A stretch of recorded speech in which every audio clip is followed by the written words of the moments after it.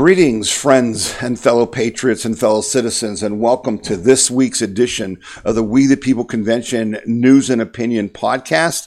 My name is Tom Zawistowski. I'm the host of this podcast, which is paid for by the generous donors to the We the People Convention. And I am the president of the We the People Convention. Today is November 13th, 2021, and our republic is under attack, as are your individual freedoms, liberty, and prosperity. And that's what this show is about. We talk about the threats to our individual freedom, liberty, and prosperity, and then we take action to do something about it. We are not just talk, we're about action. Those of you who watch the podcast routinely know that and appreciate that. Those of you who are new to the podcast, welcome to you, because this is where we fight. We don't just sit back and get you all worked up and worried. We fight back, okay? And there's lots to fight back about this week, I guarantee you. We start, our show with the talking about the January 6th political prisoners, and this has been an ongoing thing, and we're finally getting more and more information out about it. And we have been writing to the January 6th prisoners by going to patriotmailproject.com. You can get their addresses, their prisoner number, which you must have to write to them.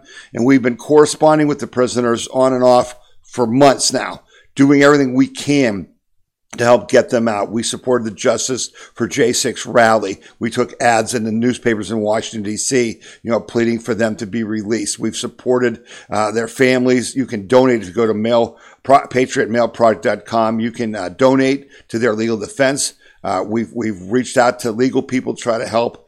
But until they're free, until we get justice for the political prisoners who are being illegally held and unconstitutionally, unconstitutionally treated, where human rights are being violated in the DC jails, well documented. Just go to wethepeopleconvention.org, search on prisoners, and you'll see letters that describe, you'll see the judge saying that they're being illegally, and unconstitutionally treated inhumanely, not fed right, not getting enough water, not even allowed to get haircuts, being denied their due process and their legal rights. So until they're released, we are not a nation.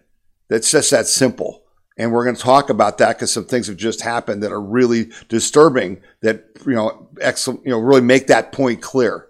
So we begin our podcast every week with a short prayer for the prisoners, for their families, for their legal teams, and for our nation, praying to God that he will give them the strength to persevere through this, this persecution by our government, and give their families the ability to hang in there financially and spiritually, as their loved ones are incarcerated against all legal precedent, and then give inspiration to their lawyers who are just flat out in the most insane, unjust, illegal, court system you can be in outside of the Soviet Union, which is now gone, or China, Mao's China, or, any other totalitarian state.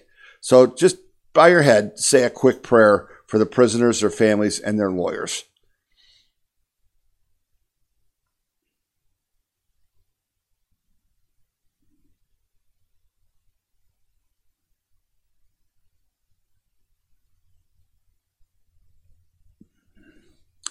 I have to say that, I know from the letters we've received back, and many of you have forwarded the letters you've gotten back to me, so I probably have gotten to read more letters than probably anybody, that they appreciate our letters. They're not broken.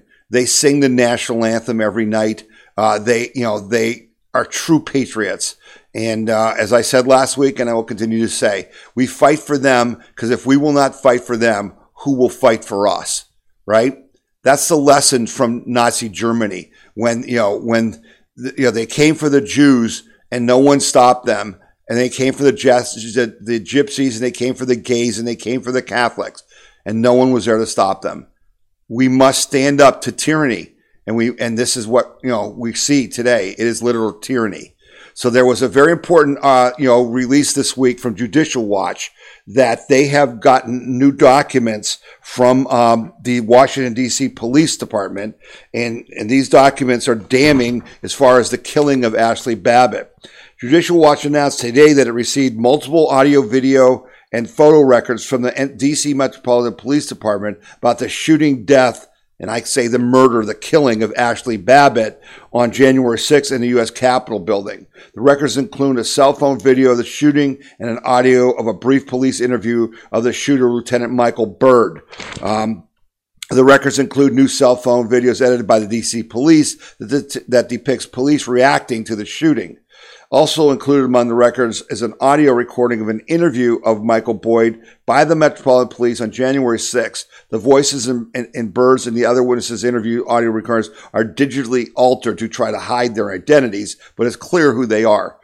Judicial Watch President Tom Fitton has had this to say. These recordings and photos provide dramatic, first-hand evidence that the shooting death of Ashley Babbitt was unjustified.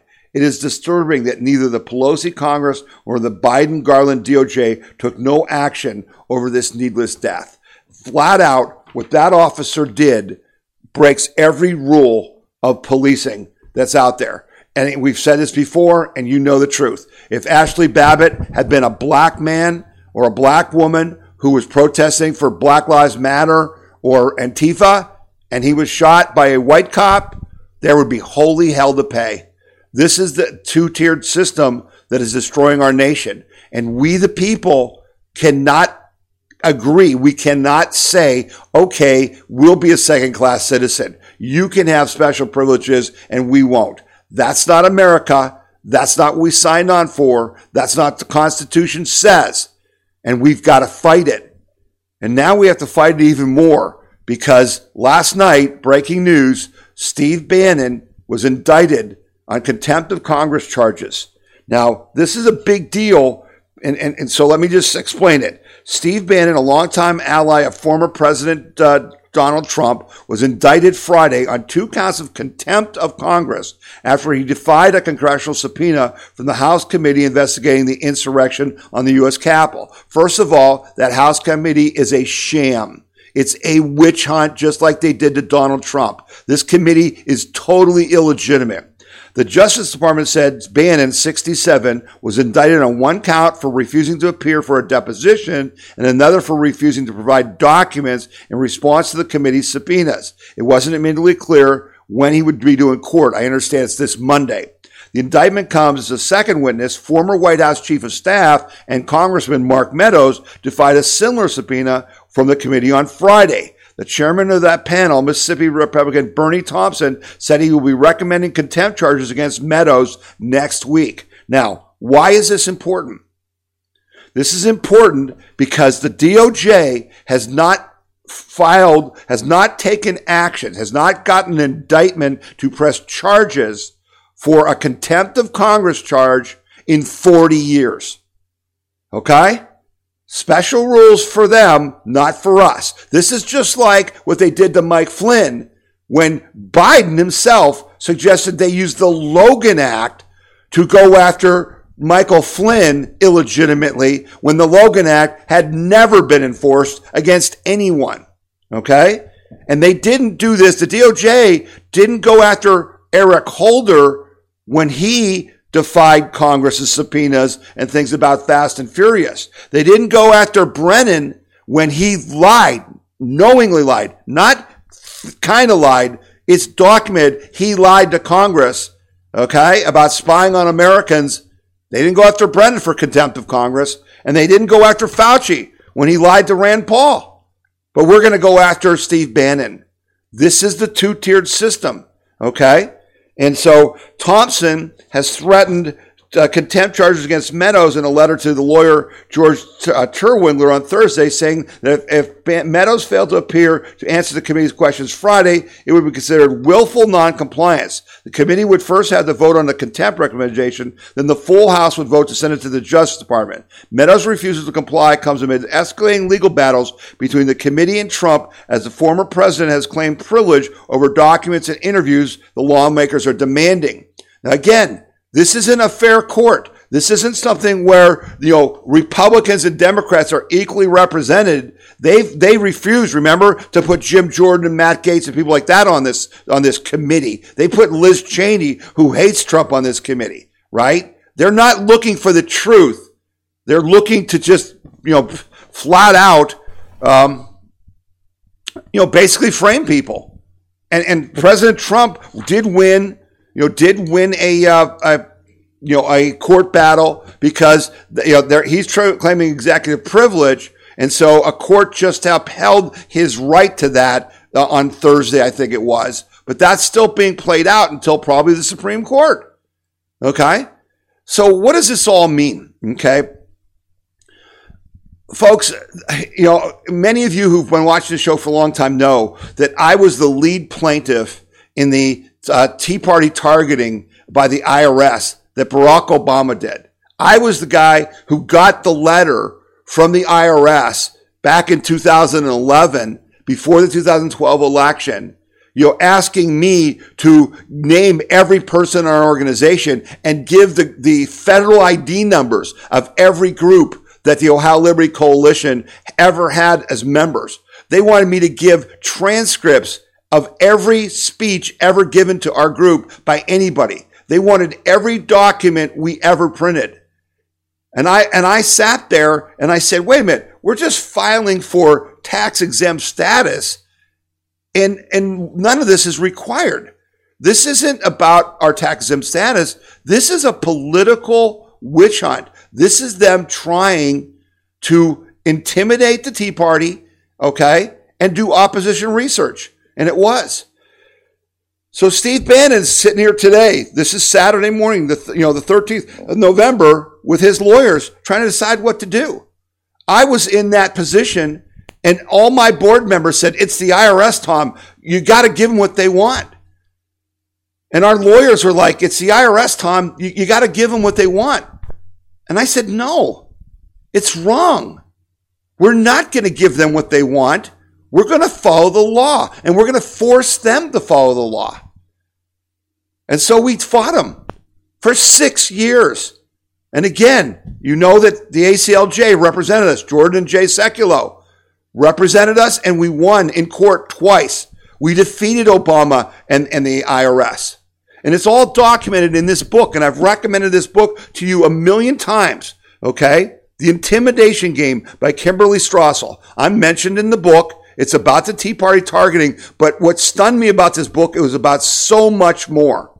It was about how the Obama administration and the left was going to weaponize our federal government against common people. I don't care what alphabet agency it was. Kimberly Strassel has the goods, whether it was the SEC, the Securities and Exchange Commission, the Federal Communications Commission, whether it was the OSHA, EPA, it didn't matter. Obama was weaponizing the entire federal government against capitalism and conservatism and Christians and religion. Don't believe me, read the book, okay? And so we've been through this threat. We've been fighting this threat for 11 years. And that's what we're fighting now. This indictment of Steve Bannon is serious stuff because they're trying to take over our country. And they are defying the law. This isn't the law. This is a misuse of the law. You have a right to say what you believe. I never committed any crime. I didn't do anything that the IRS would need to investigate. You know what I did? I challenged Barack Obama. That was my crime. And now I've supported Donald Trump. And so has Steve Bannon. And I got news for you. So have you. So if they can come after Steve Bannon, they can come after all of us. There's nothing that Steve Bannon said that I haven't said. It's a free country. It's about freedom. But most of all, it's about equal justice under the law. And we've been all over this. I've said forever, until we establish equal justice under the law, we are not a nation at all. And the FBI must be disbanded because they are the ones who are creating this two-tiered justice system. The DOJ and the FBI as their Stasi, okay? And so, here's the proof. Back in 2019, my Portage County Tea Party, we protested for government accountability outside the FBI building in Cleveland, okay? Because we wanted to get AG Bill Barr to stop this, to stop the persecution of Steve Bannon and all these guys. Okay, so here's some video from that. Protesters outside the FBI offices in Cleveland this afternoon demanding equal justice. The event organized by the Portage County Tea Party. Aaron Logan was there. The words. Without equal justice for all, we are not America at all, are we? No, not at all. The American flags. We elect the president, you don't. The signs, all held outside the FBI in Cleveland this afternoon. The protest organized by the Tea Party of Portage County. And so we're here to protest the institution of the FBI, and we're here to protest the employees of the FBI who have not done their duty. Their main message, no one is above the law. The Tea Party's executive director, Tom Zawistowski, says too many agencies and politicians are corrupt. We demand equal justice. We demand equal justice. The people who need to be indicted, who need to be investigated, or they're investigated, they have the evidence, but they're not going the next step to putting them on trial in front of a judge. Shame! Shame! They do not uphold the oath that they took. These protesters tell me that we have not seen the last of them. They will continue to be out in the coming weeks and months until they feel the rule of law is reestablished. In Cleveland, Aaron Logan, 19 News. So there it is. You know, we've been doing this for years. And AG Barr, you know, and Trump was president, and Barr was the head of the DOJ, the Attorney General, and they did nothing. Now, we're seeing the Durham probe, okay, and that's good news because it does look like Comey and McCabe and some of the DOJ FBI people may be indicted.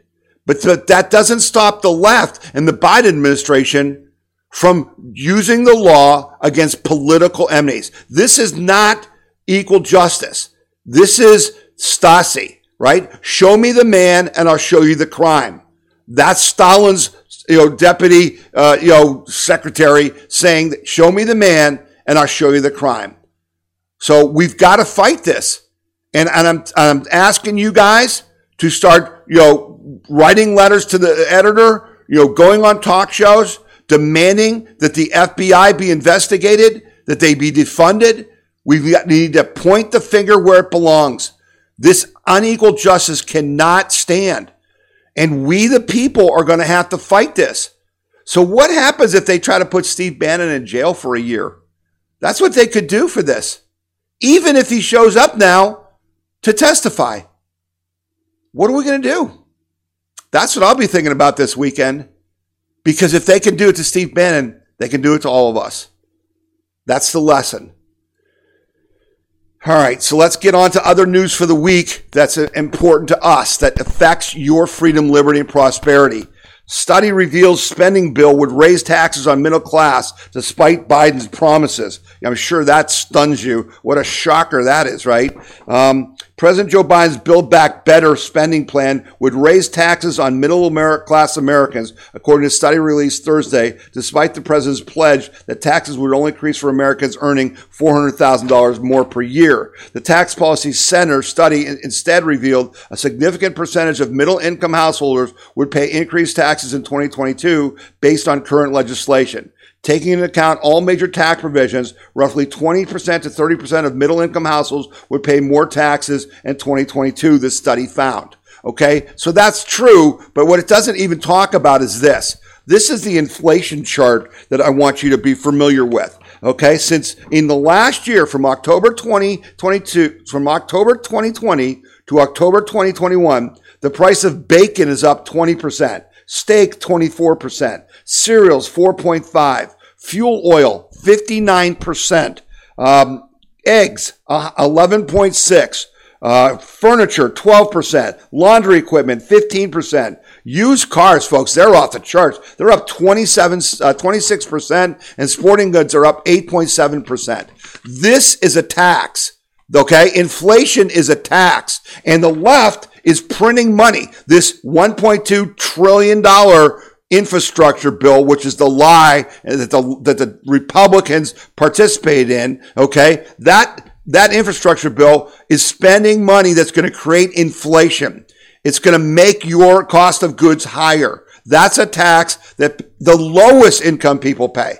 Okay? So all of this, the war on energy, right? The 100 and some ships off the coast of California who can't dock and unload, and they aren't telling you this in the media. We talked about, you need to tell everyone you know, that they can't unload because the California EPA has put such stringent restrictions on the trucks and their emissions that less than half the trucks in America can go into California.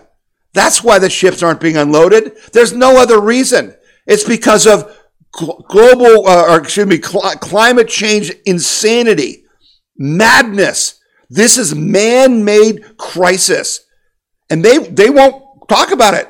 But that's what you got to know, and you got to tell your friends. Those goods are sitting off the coast of California and not being unloaded because of stupid mandates by the California EPA that it's stopping the trucks from going in. And the vax mandates are causing truckers to quit and stuff. We talked about that, and we'll talk more about that. So let's transition then from the Biden taxing America and making our lives worse, okay? And let's talk about this story, which is really, I thought, was very significant.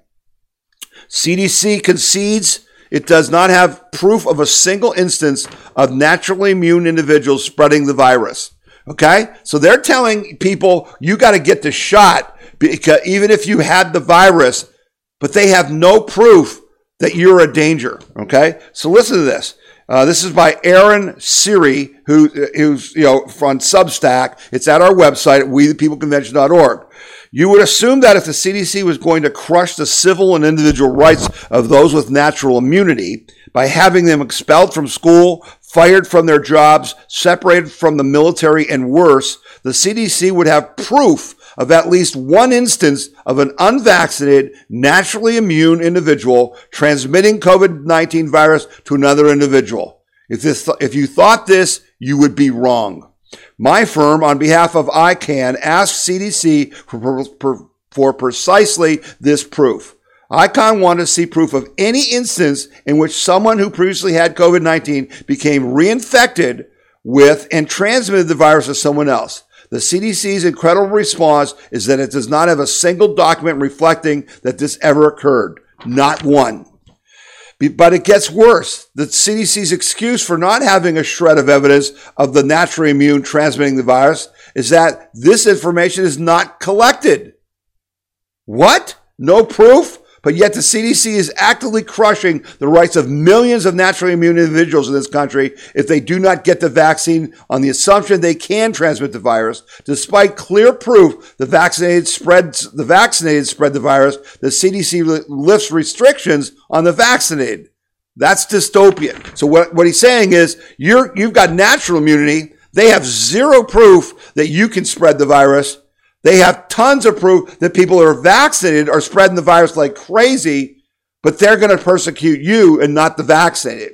And by the way, those people that tell you they're vaccinated, if they were vaccinated more than 8 months ago, make sure you tell them that they're not vaccinated anymore. Because all the studies show that all the quote unquote non-vaccines, because remember, by definition, a vaccine is a drug that prevents a disease, like the measles, right? That's a vaccine by medical definition. These are not vaccine. These mRNA things are not vaccines. That's a lie. But also, the people that are taking them who think they're vaccinated, all the studies show that within 8-9 months, you aren't vaccinated at all. You're just as vulnerable as you ever were. So who's really the unvaccinated, right? If you show me you were vaccinated, are you really vaccinated? What's the time date on that? So, and then they're telling you and me that, side effects. There's no side effects. Come on. There's no side effects. I thought this story was great because it just blows up their whole narrative. Saginaw Township schools closed Monday after staff have negative reaction to the COVID booster shot. Oh, really? The Saginaw Township Community Schools in Michigan admitted in a Facebook post Monday that a large number of faculty members fell ill following booster jabs. The adverse events combined with the teacher shortage resulting in the school's closure. Many schools. A large number of our staff had negative reactions to the COVID booster shot at a clinic over the weekend, resulting in absences today, Monday, the district confessed on Facebook. As you may be aware, there is already a substantial substitute teacher staff shortage throughout the state of Michigan, further complicating the ability to cover those absences, continued the statement. At first, the blame might be leaning towards COVID-19, but a district spokesman told ABC 12 News that a large number of staff members had a negative reaction to the COVID-19 booster that they received over the weekend, and that's why they were not there. But we're not, but the other thing, so we talked about the CDC is not tracking if there was a single instance, right? A single instance of someone immune, from natural immunity passing the virus, but they also don't keep track of side effects, right? You know why? Because they don't want the truth. They want to keep lying to you. And that's exactly what they're doing. And so I found it interesting this morning that this video was out by Jordan Peterson. Now he uses a foul word here at the beginning, which is unusual for him, but I'm going to play this video because I think it tells it the way you should look at it. Here you go. Canadians who aren't vaccinated now cannot leave the country. Yeah. Like, what the hell? Why is that? And I got vaccinated and people took me to task for that. And I thought, all right, I'll get the damn vaccine. Here's the deal, guys. I'll get the vaccine. You fucking leave me alone. And did that work? No. So stupid me. That's how I feel about it. It's like, well, now I have to get tested for COVID when I come back into Canada. I have to get tested before I leave Canada. Now, that might be the latter issue. That's an issue with the Americans. And so that's outside of the Canadian purview. But the restrictions to get back into Canada are even more stringent. It's like, well, why to get the vaccine then if you're not going to leave me alone? And I don't think the evidence that unvaccinated or that vaccinated people are less contagious, let's say, I don't think it's very compelling. Yeah. So why are the unvaccinated all of a sudden a danger? And I certainly don't understand the push to get children vaccinated. I think that's absolutely reprehensible. And I also can't figure out. Norman Doidge wrote a piece in Tablet called Needle Points.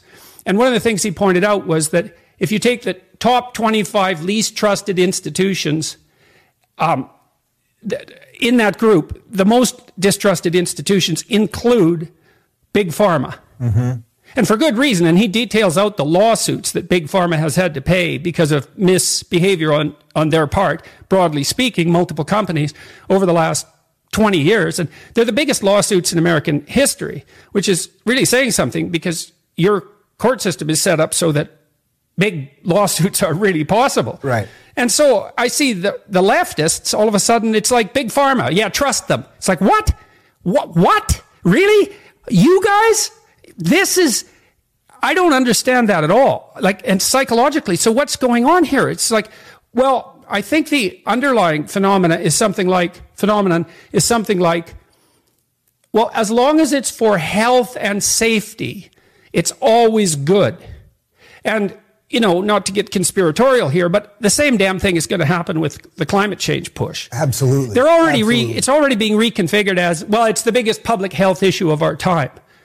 It's like, no, I don't think so. I think overreaching bureaucrats are the biggest health, the biggest challenge to our health of our time. Yeah, I guess so, Dr. Peterson, right? And stupid me. I got the vaccine thinking they'd leave me alone. Stupid you, if you think they're going to leave you alone.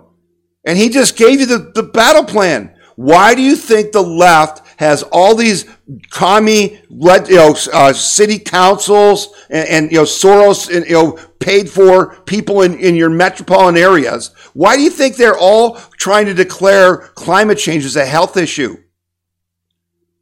Why do you think they're doing that? He just told you. Because they're going to shut down your business because it damages your health because of climate change. They're going to take your car away.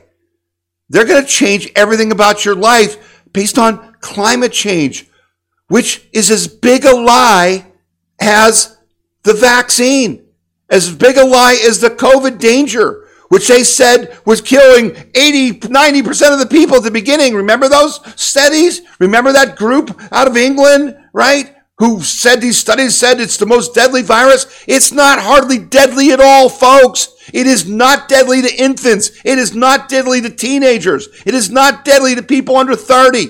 This is insanity. But you got to see the insanity, because the other insanity is that man is polluting the earth and we're going to destroy the earth in 10 years or 30 years or 50 years. It's all bunk. And I'll tell you something that happened to me this week. I talked to you about the video with Jordan Peterson and Schnellenberger, I think the guy's name is, that's the book's called Apocalypse Now. Apocalypse Never. Okay, Apocalypse Never is the name of the book. I'm sorry. I ordered that book. It never came. I waited like 3 weeks. I ordered from one I linked to, and if you go to wethepeopleconvention.org and go to the podcast page with the yellow button, there's a thing that says, see Tom's book list. And if you click on that, I list all my favorite books, including Kimberly Strassel's book that I just showed you. And I link to this company called Alibris, which is not Amazon, to buy my books, because they're the oldest aggregator of independent bookstores in the country. So you buy the books from small independent bookstores, not Amazon. Okay? Never had a problem. I get an email from them saying they finally found my book. It was returned by the post office and it was destroyed. The book was literally torn to shreds. Okay? And they said, and we can't find a substitute. What? When I ordered the book, there were probably 40 copies I could have bought for like $20, $19.95, whatever. I went looking. Folks, you can't find the book. The book that calls out the climate change people, Apocalypse Never. It shows that they're lying, that they know they're lying, that it's a scam. And this is written by a guy who was on the left, who was them, who realized it's a scam.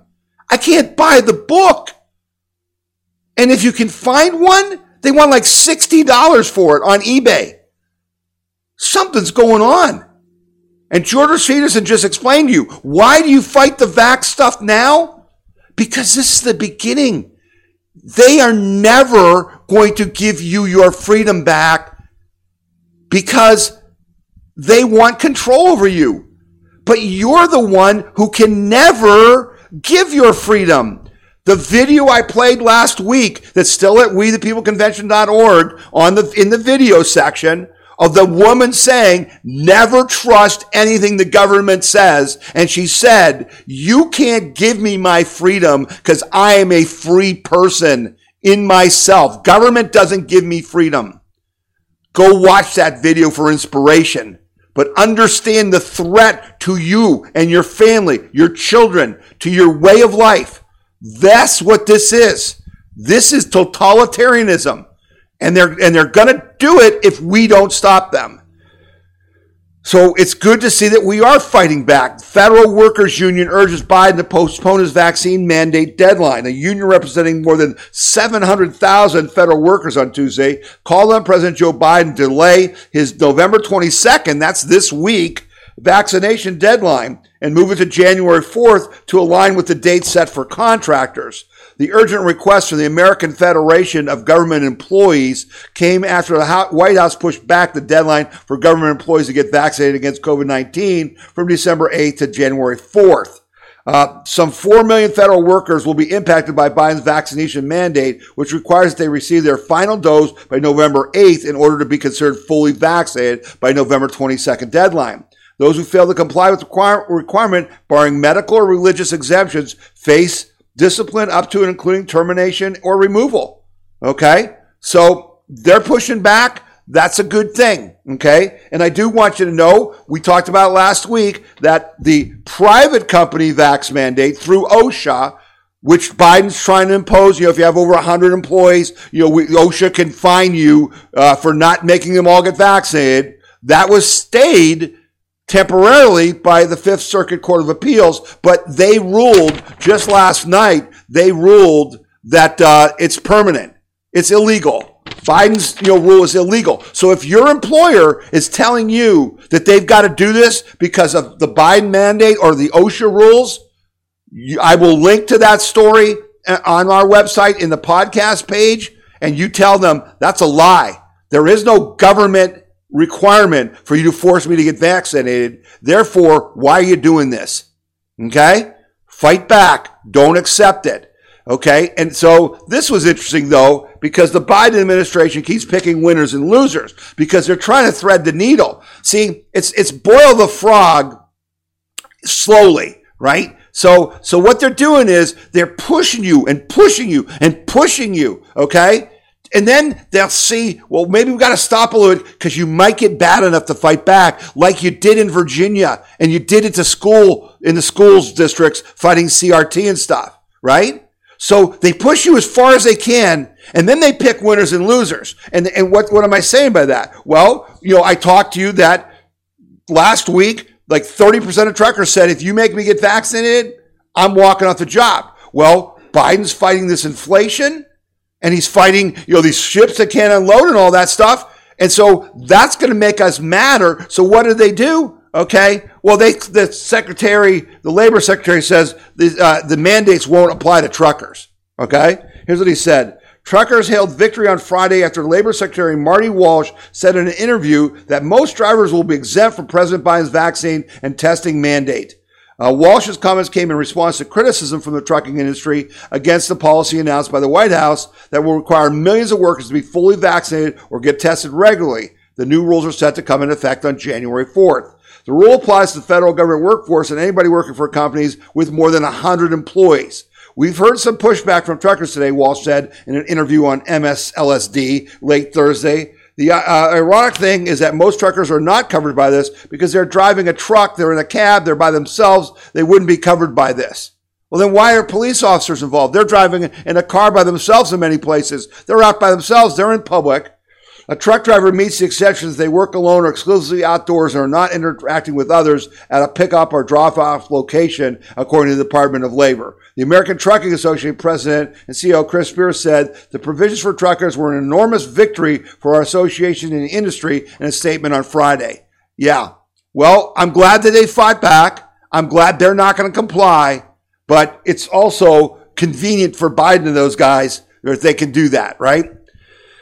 So then there's this other story that's out here, and I've avoided talking about this, but now I've got the angle I wanted to talk to you about on it. So they announced that antiviral pills from Pfizer, Merck show promise against worse COVID-19 outcomes. The picture, by the way, I'm showing you just shows how cunning the left is. This is at the Washington Monument, and some lefty group has been given enough money to put like 700,000 flags in the ground around the Washington Monument, signifying all the people who died from COVID, except for the fact that we know that they counted hundreds of thousands of people who didn't die from COVID. They died from cancer. They died from, other diseases they had, okay? They were senior citizens who would have died anyway from other things. But let's keep the lie going, and let's do this picture just to prove that, you should be sorry that you didn't get the vaccine.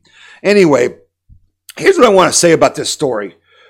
People at risk of severe COVID-19 could soon have a transformative treatment option, antiviral pills that can be prescribed and taken home to prevent the worst outcomes. Pharmaceutical giants Pfizer on Friday announced that its experimental pill regimen, when taken shortly after symptoms develop, dramatically reduced the risk of hospitalization and death. A different pill developed by Merck and its partner Ridgeback Biotherapeutics is already under review by federal regulators.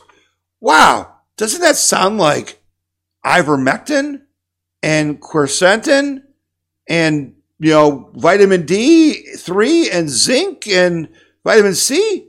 Yeah. But we're not going to allow you to take those. We're not even going to allow your doctor to write a prescription or your pharmacy to fulfill those. But when Merck and Pfizer have a pill, okay, well, by golly, we'll let that happen because there's money to be made, don't you know? If the pills are deemed safe and effective by the Food and Drug Administration in coming weeks, they are expected to become available right away, although supply of the Pfizer drug could be limited initially. The companies have already begun manufacturing plans to ramp up production more next year. Wow, they haven't gotten FDA approval. And yeah, where's the testing on this? Oh, but they're already producing them. Because you know why? You think the fix is in? You think they already know they're going to get FDA approval because they greased the skids, right? Right? You think that's the case?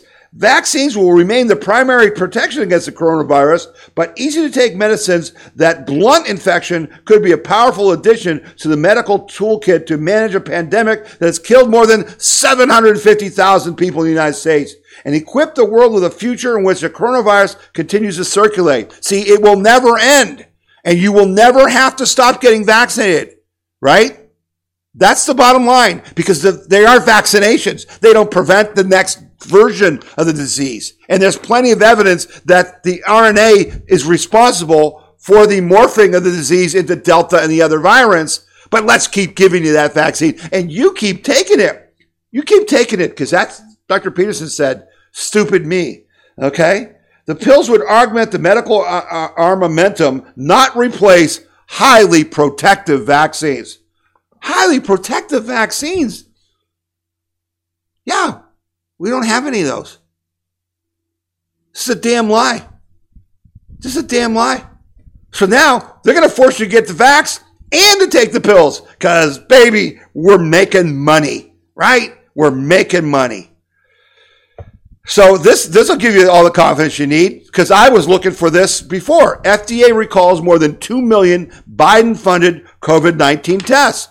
All around Europe and stuff, they've had tests in the home that you can take to see if you have the virus, okay? Home testing kits. Well, why would I want that? Well, because I'm not going to the hospital. I'm not vaccinated, all right? And if I come down with the virus, I'd like to take a test so I can up my dosage of ivermectin and quercetin and vitamin D and zinc and all that so that I can fight it, as we've seen from people who fought it and done well. Well, now the Biden administration orders 2 million of these, and they're defective. An at-home COVID-19 testing kit that the Biden administration spent $231 million to produce was just recalled due to the higher than acceptable false positive test results. According to the U.S. Food and Drug Administration, the 2.2 million faulty kits were manufactured by Australian company LEUM, the company that produced the first over-the-counter antigen test. It was granted emergency authorization on December 15th. Except they don't work. But that's okay. We'll give you the money anyway. Because how effective are the COVID vaccine tests anyway? We found that those are terribly ineffective. LOM is recalling certain lots of the COVID-19 home tests because they have a higher than expected positive false positive test result for SARS-19. The reliability of the negative test results is not affected.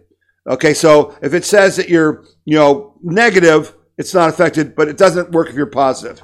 Again, where is this? They don't want you to be able to test at home. It's just pathetic. So, again, what are we learning? We're learning that you can't trust the government. You must make your own decisions. That they aren't following the science. You are, okay? And you got to fight back. Legislatively, people like Texas and Florida have passed, no vax mandate stuff, right? You've got to get your legislature to do that. You've got to fight your business. If they try to impose this, you've got to file lawsuits. You got to do whatever you can, but you can't quit. You got to fight them. Okay. All right, so that's the end of our first half of our show. We're going to take a very quick break, and then we'll be back for the second half. You're listening to the We the People Convention News and Opinion Podcast, and my name is Tom Zawistowski. The We the People Convention News and Opinion radio program is paid for by donors like you.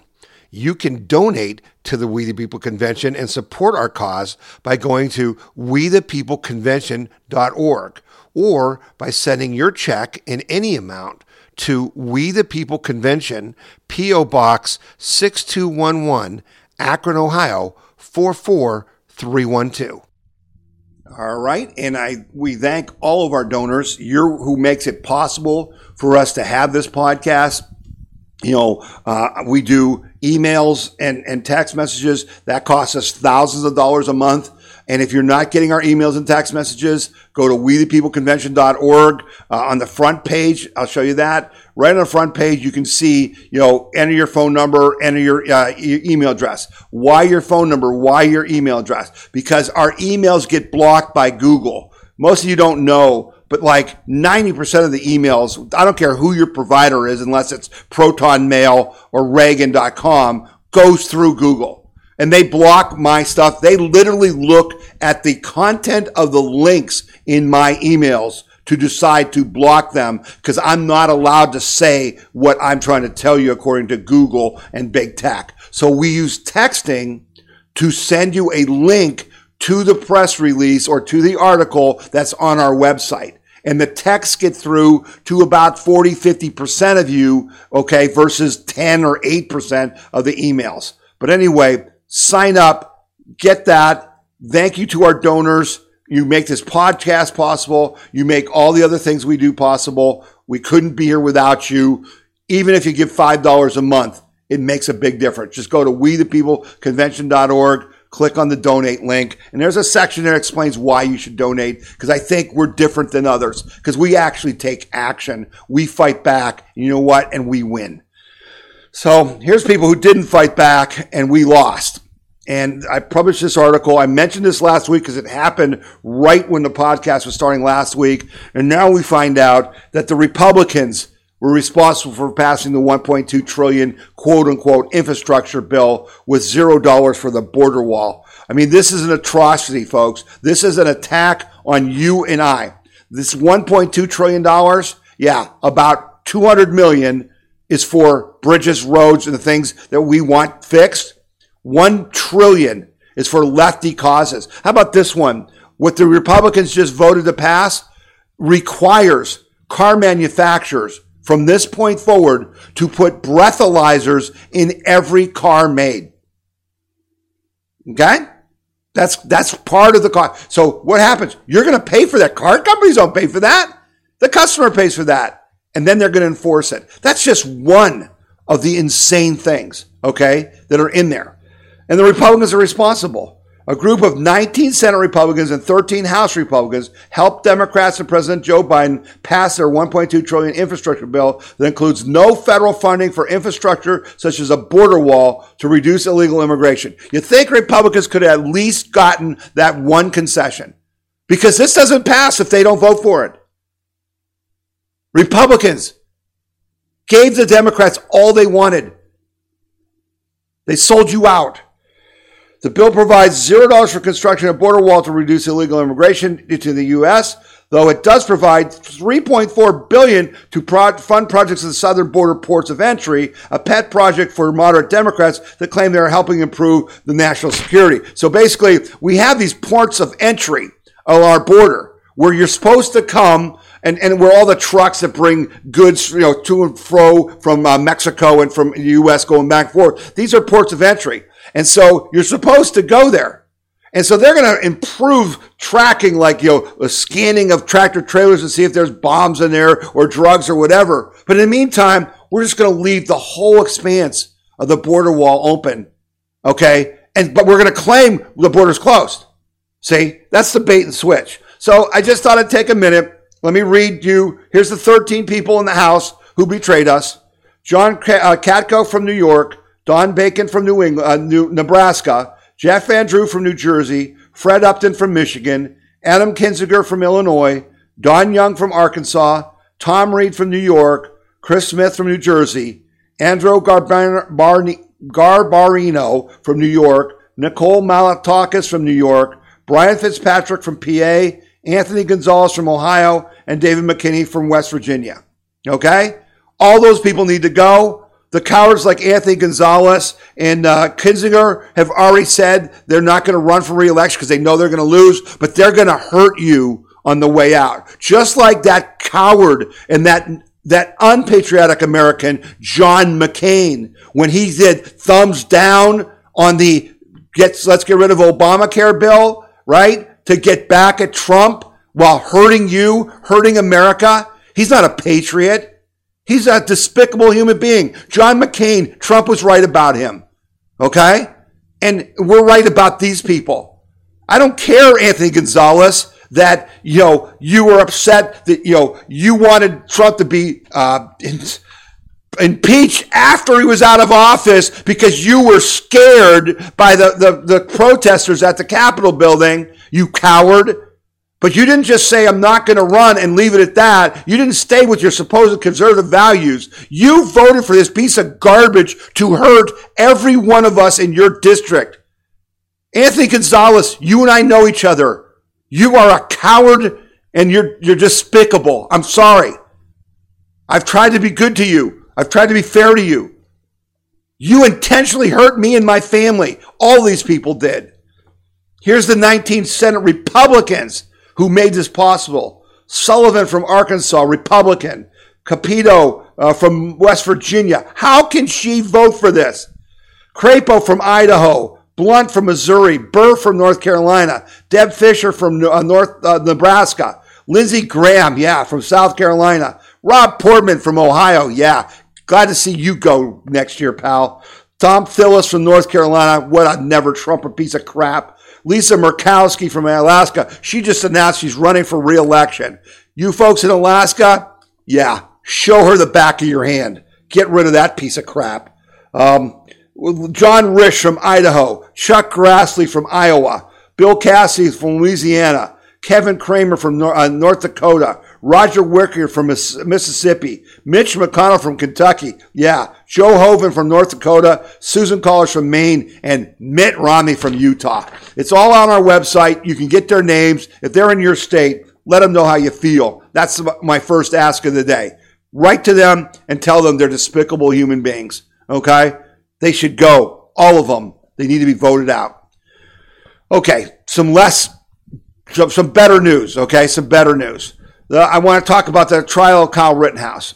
And it's been really interesting to see the two-tier justice system at play here. Now, it looks like they've proven beyond a shadow of a doubt that Kyle Rittenhouse has acted in self-defense. But we have, once again, the media trying to have this trial in the media. We've had Black Lives Matter and those guys say, we are doxing the jury pool. They're talking about we're going to have riots in Kenosha, and Wisconsin has now called out the National Guard because if you say he's innocent, we're going to burn the city down.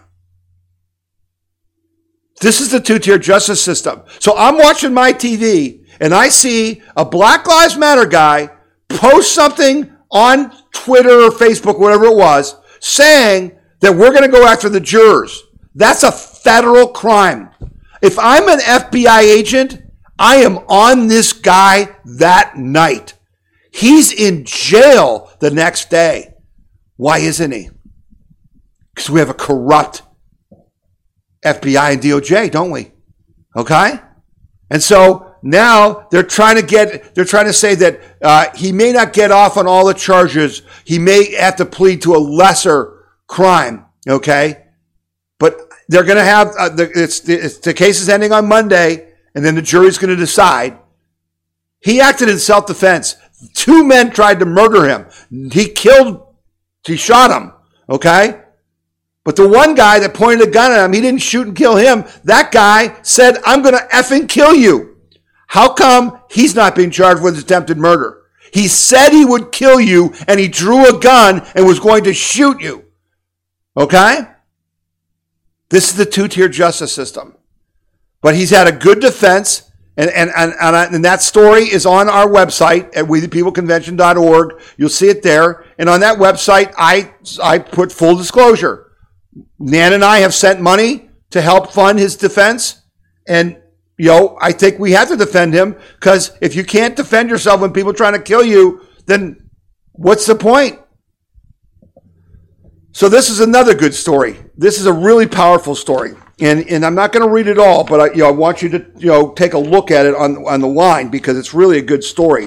It's about local Dems warn party that red wave is real and 2020 is going to be devastating for socialists. And man, I just love the story. It's from Bucks County, Pennsylvania, which is just north of Philadelphia. And the quote is, "This is a bell we need to pay attention to. This is something going on across the country," said Attorney Patrice Tisdale, a Democrat who lost her bid to become a magisterial district judge. The Democrats in Bucks County, Pennsylvania felt the red wave building over the summer when frustrated parents filled school board meetings to complain about mask requirements and an academic theory on systemic racism that wasn't even taught in local schools. That's according to this story, right? Okay, Yahoo News, a theory that wasn't taught in local schools. That's the other thing now, don't you know? They're not teaching CRT. That's a figment of your imagination. It's only taught as a theoretical thing in law schools. It's been proven an outright lie, but here's Yahoo News, right, where this story came from, saying, that an academic theory of systemic racism that wasn't even taught in local schools. They're just in denial. They think we're stupid. They're gaslighting us. Doesn't matter. They realized the wave was growing with such concerns fueled by misleading reports on conservative media. Oh yeah, no misleading reports on NBC, CNN, Yahoo News. No. Misleading reports began showing up in unrelated elections for judges, sheriff, and even the county recorder of deeds. And so they were not surprised, but devastated all the same when Democrats all across this county, northeast of Philadelphia, were wiped out in Tuesday's municipal elections. This is really a great story. It's several pages long, but you got to go read this because it's just like the Senate guy in New Jersey who lost to the truck driver finally conceded. And he said what? It was a red wave. And so I told you last week that they're saying, because of that election, the Democrats are going to lose like 40 House seats. And I told you they're going to lose a lot more because they're going to make it worse. The Democrats have decided we aren't listening to the voters. We don't care that you don't like what we're doing. See, because we're in charge and we tell you what you're going to like. And if you don't like it, we're going to go after you like Steve Bannon and we're going to go after you like these school boards, right? And we're going to have the FBI investigate you. You're a domestic terrorist if you care about your kids. And oh, by the way, as the guy who lost in Virginia, you shouldn't have anything to say about what we teach your kids because we're in charge. The state is important, not you as an individual. Okay? Well, what these people in Bucks County are saying is, yeah, you ain't seen nothing. These people are going to fight for their rights and we're going to get wiped out. And I'm telling you, I think we're at a tipping point. I believe they're going to make it so bad that we're going to defeat Democrats at the smallest level. Township trustees, school board, city council, mayors in urban areas, blacks and Hispanics and urban women who are, voted for Biden because Trump was too crude, who now understand what it's like to be on the other side of the, no equal justice under the law. We got to devastate the commie Democrats. We've got to drive their party into the ground. And they're almost gone here in Ohio, let me tell you. And we're coming for more of them. Okay? But go read that story. It's really good. And then share it. Click the share buttons and read it because it tells you what's really going on. Anyway, and this is part of the reason. Move over, teachers unions. There's a new special interest group in town. Here's a tip going forward for Democrats. Don't poke mama and papa bears, especially when it comes to involvement in their kids' education. If you provoke them, they'll bite you back, all in the name of protecting their cubs. After being gaslighted by bureaucrats this past year and deemed domestic terrorists by the Department of Justice, these folks have had enough. On election day, they, along with their allies, sent a powerful message to the nation. Unaccountable politicians are being put on notice. Move over, teachers unions. Parents are the new special interest group, a special interest group in town. For too long, Democratic Party-aligned teachers unions have inoculated and calculated young minds with propaganda and propelled the decline of America's educational standards. Schooling going viral in the spring of 2020, however, was a straw that broke the camel's back. If unaware before, parents now recognize something was awry with their coursework. The fact is that these schools were not teaching their kids at all. They were not teaching their kids. And what they were teaching them was garbage. And so now, what did I tell you? If you won school board seats, if you voted someone to take over your school board and get rid of CRT, get rid of the transgender nonsense, anti-science, issue, to get rid of, all the gay agenda, to get rid of the anti-American history, the 1619 Project and all that. If you took over your school board for that reason, your number one goal is to get rid of the teachers union. Because that's how they illegally take money from every tax-paying property owner in your community. They steal the money for the schools, pay exorbitant salaries to the teachers, and cry me a river, you teachers. I've been involved with that. You don't even count your benefits when you tell me what you're making because you're so simple, stupid, or you're a liar. Teachers make ungodly money in your community, and they pay dues. They extort the dues to pay their unions to do what? To destroy our country and indoctrinate your kids. You must defund the communist left. It starts in your school district. That's what we must do. We're working on it. And here's the way we're working on it. Here's some more good news. In a blow to the woke left, South Dakota plans to swap diversity offices for opportunity centers to remove critical race teaching from college campuses. I love this. This is a great story that no one talked about. This is awesome. Public universities across South Dakota are working to implement a new action plan put forth by the Board of Regents that seeks to broaden campus objectives so that they are not solely focused on racial and diversity issues. The Opportunity for All plan was launched in early August, roughly a week after Governor Kristi Noem signed an executive order banning federal grants tied to critical race theory. The Board of Regents restrict critical race theory by stating in the plan that they reject and will not promote the idea that any individual person is responsible for actions taken by other persons. We also reject and will not promote any suggestion that one group of people is inherently superior or inferior to another group or is inherently oppressive or immoral. Today, university leaders are working to adhere to the Regents' Opportunity for All framework, which includes 4 objectives to increase intellectual diversity and equal opportunity.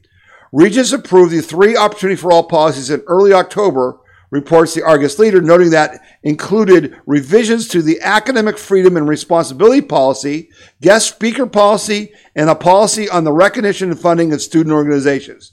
While the Opportunity for All plan does not specifically state how each university must create opportunity centers on their respective campuses, it does tell administrators to realign current resources to establish the opportunity centers.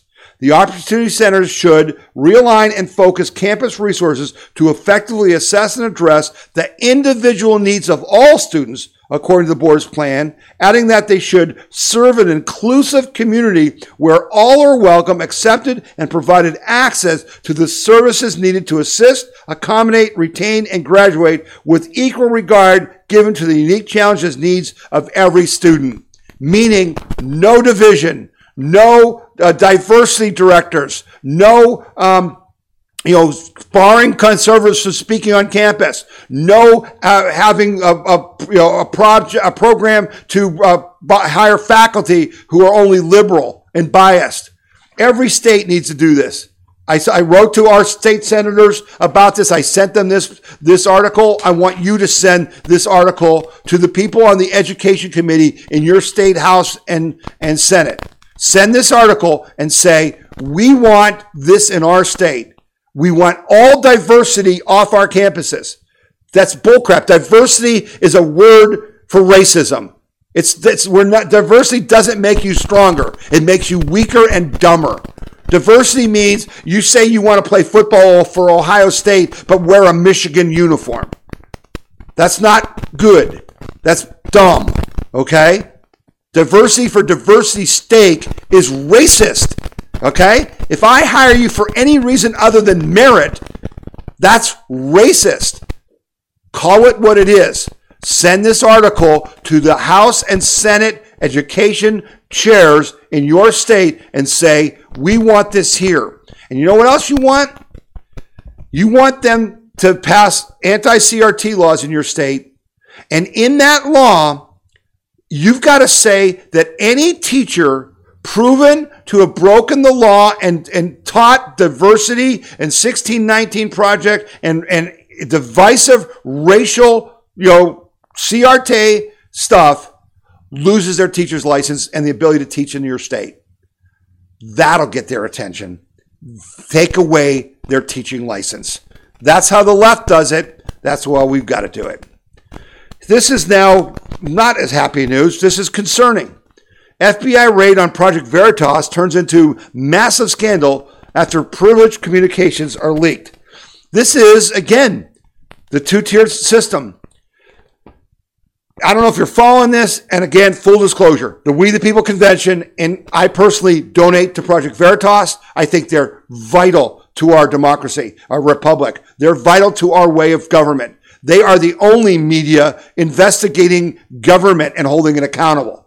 The government hates them. The FBI hates them. So long and short of it, there's this diary by the niece of Joe Biden that, quote unquote, she left in a hotel room or a B&B or something, and it was, quote unquote, stolen. And there's all kinds of really ugly stuff in there, like she was forced to have sex as a teenager with senators and stuff.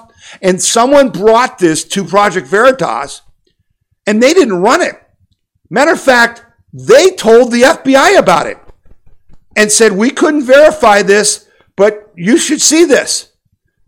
What did the FBI do? They raided the homes of like 20 Project Veritas staff, including O'Keefe, the president and founder, and confiscated their phones and stuff. But you know what's worse? Here's what parts that get you. The New York Times knew the day they were raiding the homes. They were told that they were being raided. Well, the FBI told Project Veritas, don't tell anybody that this is happening. They told the New York Times. That's a felony. Okay? And you know what else they did? They looked at O'Keefe's phone to see what other whistleblowers and stuff they were talking to. See the Stasi? See Christopher Wray? He's the Stasi. He's a Nazi. The FBI must be defunded, and it needs to be, the buildings need to be torn down. You need to be protesting outside the FBI building in your community.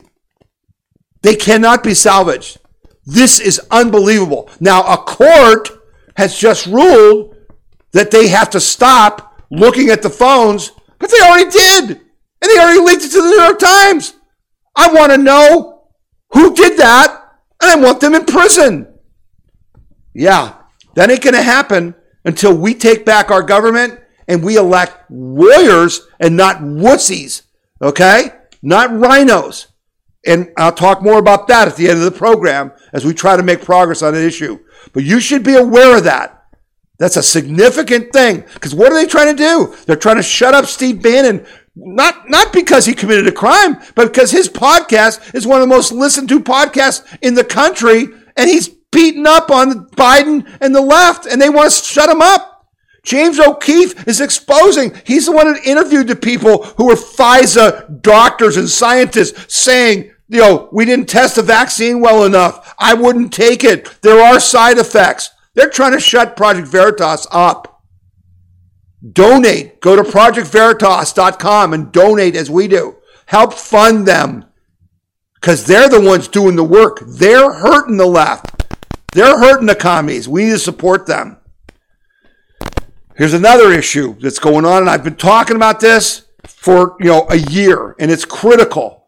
Our concern is that Xi from China is going to invade Taiwan. So I was happy to see a story this week that said that we're testing the Iron Dome defense they used in Israel in Guam. Okay, now you say, why Guam? What's that all about? Okay, well, U.S. military officials in Guam are testing Israel's Iron Dome missile defense system in anticipation of a cruise missile attack from China. So you see, this is not me just conspiracy theory. We wouldn't be testing this if there wasn't a real credible threat from China. The missile defense system, which the United States purchased in 2019, is part of the Pentagon's push to counter China in the Pacific, according to the Wall Street Journal. In June, Defense Secretary Lloyd Austin ordered military forces to speed up efforts to deter Beijing in the region. The U.S. Army completed its first test of the system in New Mexico in August, destroying 8 cruise missile targets. That's good news. It works. And we see it in Israel. It works when Hezbollah and those guys launch rockets. They shoot most of them down.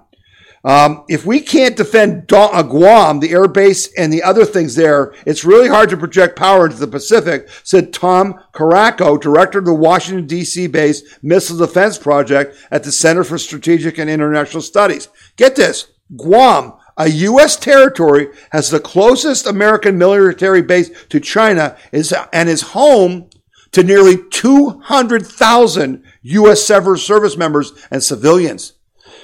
200,000 Americans, soldiers and civilians in the military are on Guam. You're damn right you better protect it. You're damn right you better protect it. And here's another story that came up this week that nobody talked about. Nobody talked about this. Group Biden removed from terror list launches terrorist attack on U.S. Embassy. A U.S. Embassy was stormed. No news about this. No news about this. You're hearing it at We the People Convention News and Opinion podcast. President Trump, while in office, had the Hutus in the Middle East designated as a foreign terrorist group, triggering leftists across the nation, as well as in 22 aid groups operating in Yemen, who all demanded the designation be removed because those Hutus, who were, fighting against, Saudi Arabia and stuff, are our heroes. When Joe Biden took office, he did that. He removed their terrorist designation. So you know what happened next? Now they've stormed the American embassy in Sanya, Yemen, seizing large quantities of equipment and materials. A foreign terrorist group, the Hutus, stormed our embassy in Yemen, and it wasn't news at all. Then they seized equipment and materials, and then PJ Media reports, isn't it great that America's back and the adults are back in charge? America is back all right, all the way back to 1979. The last time we had a president so weak that enemies of the United States stormed one of our embassies and took hostages. The storming on Thursday was confirmed by the Yemeni media outlet Al-Amar Online. The Hutus are backed by the Islamic Republic of Iran. Of course they're not, shouldn't be designated terrorists. They're backed by Iran, the biggest terrorist nation in the world. Yeah, nothing to see here. And the attack came only days after they kidnapped 3 Yemeni nationals affiliated with the U.S. Embassy. So they're holding 3 hostages. The PJ Media reported that the State Department confirmed the situation, reporting the United States has been unceasing in its diplomatic efforts to secure their release. The majority of the detained have been released, but the Hutus continue to detain additional Yemeni employees of the embassy. The official said the U.S. is also concerned about the breach of the compound. They're concerned about the breach of the compound. We can't even defend a U.S. embassy against Hutus in Yemen. And we're going to stop China if they attack Taiwan? That's not news? You shouldn't know about that? That's not on the nightly news? Wow. All right, I have one more story, and then we're going to wrap up the podcast, okay? The podcast is a little bit shorter this week, but there's just a little less news. This is just an interesting story to me. Survey finds Catholic priests are becoming more orthodox. This is from the American Spectator. It also found that fewer priests ordained in recent decades identify as gay, which is a good thing. Speaking as someone born and raised as a Catholic, okay? American Catholic priests ordained after 2010 are more likely to be theologically conservative and to affirm church teachings on controversial moral issues than priests ordained in prior decades, a survey published this week found. The survey showed that newly ordained priests have become more conservative for 4 decades in a row. The survey was conducted in 2021 by the Austin Institute for the Study of Faith and Culture. The author of the report analyzing the study said dramatic change is likely due to a drop-off in the number of progressive men who join the priesthood. They said that it is unclear whether this is due to self-selection or heightened scrutiny of vocations at seminaries and religious orders. After the clergy sexual abuse scandals exploded onto the scene in 2002, many seminaries were more careful with reviewing applicants. Now, you can call this a conspiracy theory, but you can go look it up, and I'll tell you.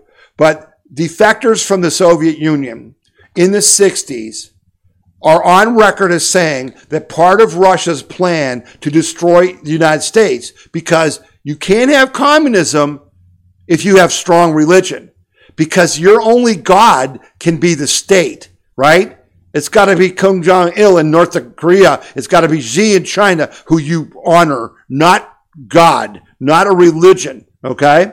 So the Soviets, the KGB, had a plan where they actually trained homosexuals in Europe, sent them here, and had them join the Catholic Church, not just in America, but around the globe, to create the child molestation scandal and to destroy the credibility of the Catholic Church. Just a little side note, call me a conspiracy theorist. Go look that up. Go see about whether that was true or not, okay? But here's what they found now, okay? The 2021 survey queried priests on a range of issues, including abortion, homosexual behavior, birth control, and non-marital sexual behavior. The trend line in each case went in the same direction, as more recently ordained priests were more likely to affirm the Orthodox Catholic position. 90% of priests ordained after 2010 said that abortion is a sin, compared to just 56% of priests who were ordained prior to 1980. The Catholic Church is a major player in the pro-life movement in the United States and has devoted considerable resources to the effort, especially following Roe v. Wade in 1973. But the priests were against it back then. They wanted abortion. Now that's changed. The American church became more liberal in the 60s following the upheaval of the sexual revolution, and this is part of the problem. While 89% of priests ordained after 2010 said homosexual behavior is always sinful, just 34% of priests ordained prior to 1981 said the same. Think about that, okay? Think about that. Priests were also asked their sexual orientation, while around 21% of priests ordained prior to 81 said they identified as homosexuals or somewhere in between, but more on the homosexual side. Only 5% of priests ordained after 2000 said so. So 21% before 1981, 5% after 2000. The Church Catechism says that homosexual tendencies are objectively disordered, and there has been considerable controversy over whether men who identify as gay should be ordained to the priesthood. A 2005 church document released during the pontificate of Benedict XVI said that men with deep-seated homosexual tendencies should not become priests. Priests in the 2020 and 2021 surveys were asked how much they agreed with the statement that the sole path of salvation is through faith in Jesus Christ. While 48.3% of all priests surveyed in 2002 say they agreed strongly with this statement, that number increased to 58% in 2021. Notably, priests who were ordained between 1980 and 1999 were more likely to say in 2021 they believe faith in Christ is the sole path of salvation than were in 2022, possibly indicating that already ordained priests were becoming more conservative. Okay? So there's a big change in the conservatism in the Catholic Church, and I think that's a good thing. But I think it was a planned attack on the church, just like all the left's attacking. Well, I don't care if you're evangelical. I don't care if you're Mormon. I don't care if you're Jewish. There's an all-out assault on religion. Why? Because if it's the state is in charge, then you can't have religion. That's why religious freedom is important, even for those of you who don't believe in religion. Okay, if you're a supposedly, an atheist, or you're not involved in religion at all, then quote unquote secular, right? You must protect religious freedom because it protects your freedom. Because without religious freedom, there is no freedom. Okay, so I do want to make a couple of things, mention a couple of things. We wrap it up. I said earlier in the podcast that we need to elect people who are warriors and not weenies, not wimps, not rhinos. And I'm very concerned about this because the studies absolutely show, the surveys show, it's going to be a wipeout next year. The Republican Party is going to win more seats than they've ever won in history. The question is, who are those people on the ballot? And we've been working on this document, which I've shown you and talked to you about. And I said I may release this, and I haven't yet. But it is basically a contract between the people of the United States and President Donald J. Trump. And the agreement is entered into for the sole purpose of creating a mutual understanding of the expectations upon all who agree to be party to this contract for the 2022 and 2024 elections and for the future governance of the United States. The pledges listed herein are required to be made by any candidates who will be endorsed by Donald J. Trump in the 2022 Republican primary elections, and to guarantee the votes from we the people of these United States who support Donald Trump and wish to take back control of our nation and make America great again. So in other words, we need to put in writing, and President Trump needs to agree, and every Republican who runs need to agree, these are the things that we must do to defund the communist left and take back all they're going to do to us in the next 12 months and then some. Okay? So make government unions illegal, meaning no teachers unions, no federal employee unions, no federal unions, no government unions, illegal. No government money, federal money for four-year colleges. Okay? On and on. Repeal Section 230. There's all kinds of great things in this document. Now, I just heard this week that we're probably going to get an answer from President Trump on November 17th, that he's going to have eyes on the document and he's going to tell us what he's willing to do or not willing to do. Okay? Now, again, I don't know if that's good or bad. I don't know if President Trump is down with this idea or not. And I've made it clear, you don't have to agree to our 15 points, okay? He doesn't have to agree to all this. Just tell us what you will agree to. Help us come to a mutual understanding. And the candidates have a mutual understanding of what we the people want, what President Trump wants, and what they want, and what we need for America. So it's open for him to say, well, these 10 are good, but these 5 aren't, or whatever. Or here's my plan. But we got to have something, because right now, there's going to be a lot of people on the ballot in your primary who aren't going to help you, who aren't going to fight the left, who are bought and paid for by the Chamber of Commerce, okay, who are bought and paid for by big tech, who are paid for by Peter Thiel, okay, who are paid for by George Soros. This is the problem. We must solve this problem. And folks, those primaries are coming. They're not a year away. They're 5 months away. And we need time to say to somebody, for Trump to go to every congressman and senator and say, I'll endorse you if you agree to this. And if they won't do it, find somebody to run against them. Because I just did a survey this week for another candidate because of redistricting. And I asked a question about whether you would vote for the current Republican incumbent or someone unnamed that was endorsed by President Trump in your race. And 68% of the people said they would vote for the person endorsed by Trump over their current Republican congressman, okay, just based on the fact that Trump endorsed them, which means that we could elect a toaster against any Republican rhino if Trump endorses them, but he's got to endorse them for the right reasons. So I know I'm spending a lot of time on this. And I know you're like, hey, Tom, show me the receipts. Get it done. I'm pushing as hard as I can, but I'm trying to do it in a way that doesn't back President Trump into a corner, doesn't force him to say no because I'm not being, flexible enough. But it may get ugly. I may have to put this document out and say, well, I don't care, Donald Trump, if you agree with it, and I don't care if these congressmen agree with it. This is what we have to have, and we're not going to vote for anybody that won't agree to this. That may be where we end up, folks. I don't want to be there. I want to be working together because by doing that, we can dominate. All these problems go away. America would be made great again. And the communist left would be on the run, not only here, but globally. That can happen in just 14 months by January 2023 if we work hard now, if we're smart now. If we're serious enough to question ourselves now about what happened in the elections, who's responsible, fix it. There's hard work to be done. We're doing it. We got to keep doing it. Okay?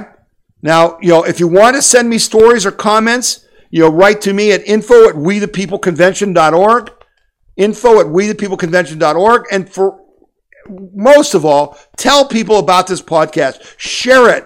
On the podcast page, there's a share button. You click that, and you can send the link to the podcast page that has all the links to all the stories in this to anyone you want.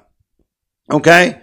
But write to me at info@wethepeopleconvention.org, or just be telling people about the podcast. We have thousands of viewers We need tens of thousands, if not hundreds of thousands. You got to help do that. Okay? All right, we're going to wrap up the show. I've been playing the Madison Rising Star Spangled Banner because people say they love it. I love it.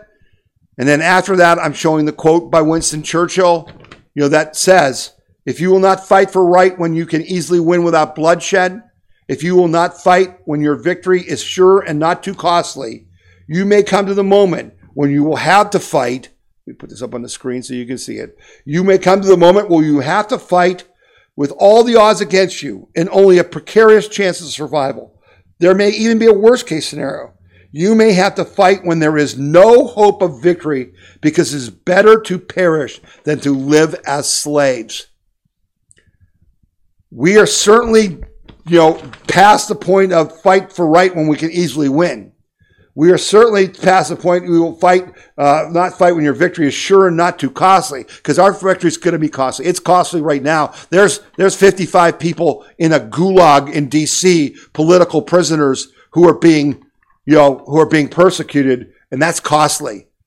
You may come to the moment when you will have to fight with all the odds against thee and only a precarious chance of survival. That's where I think we're at right now. And if we don't fight right now, and if we don't win big time, or bigly, as President Trump likes to say, if we don't do that by next year, then we're going to be in the case where we're fighting with no chance to win, but just not to be slaves. That's why I put that up there. Those are great words by Winston Churchill, and you need to abide by them. You need to understand that is the truth. That is the truth. And he also has another quote that I put on all my emails. Again, if you don't get my bloody emails, go to wethepeopleconvention.org and sign up. Okay? But Churchill has a quote that I live by.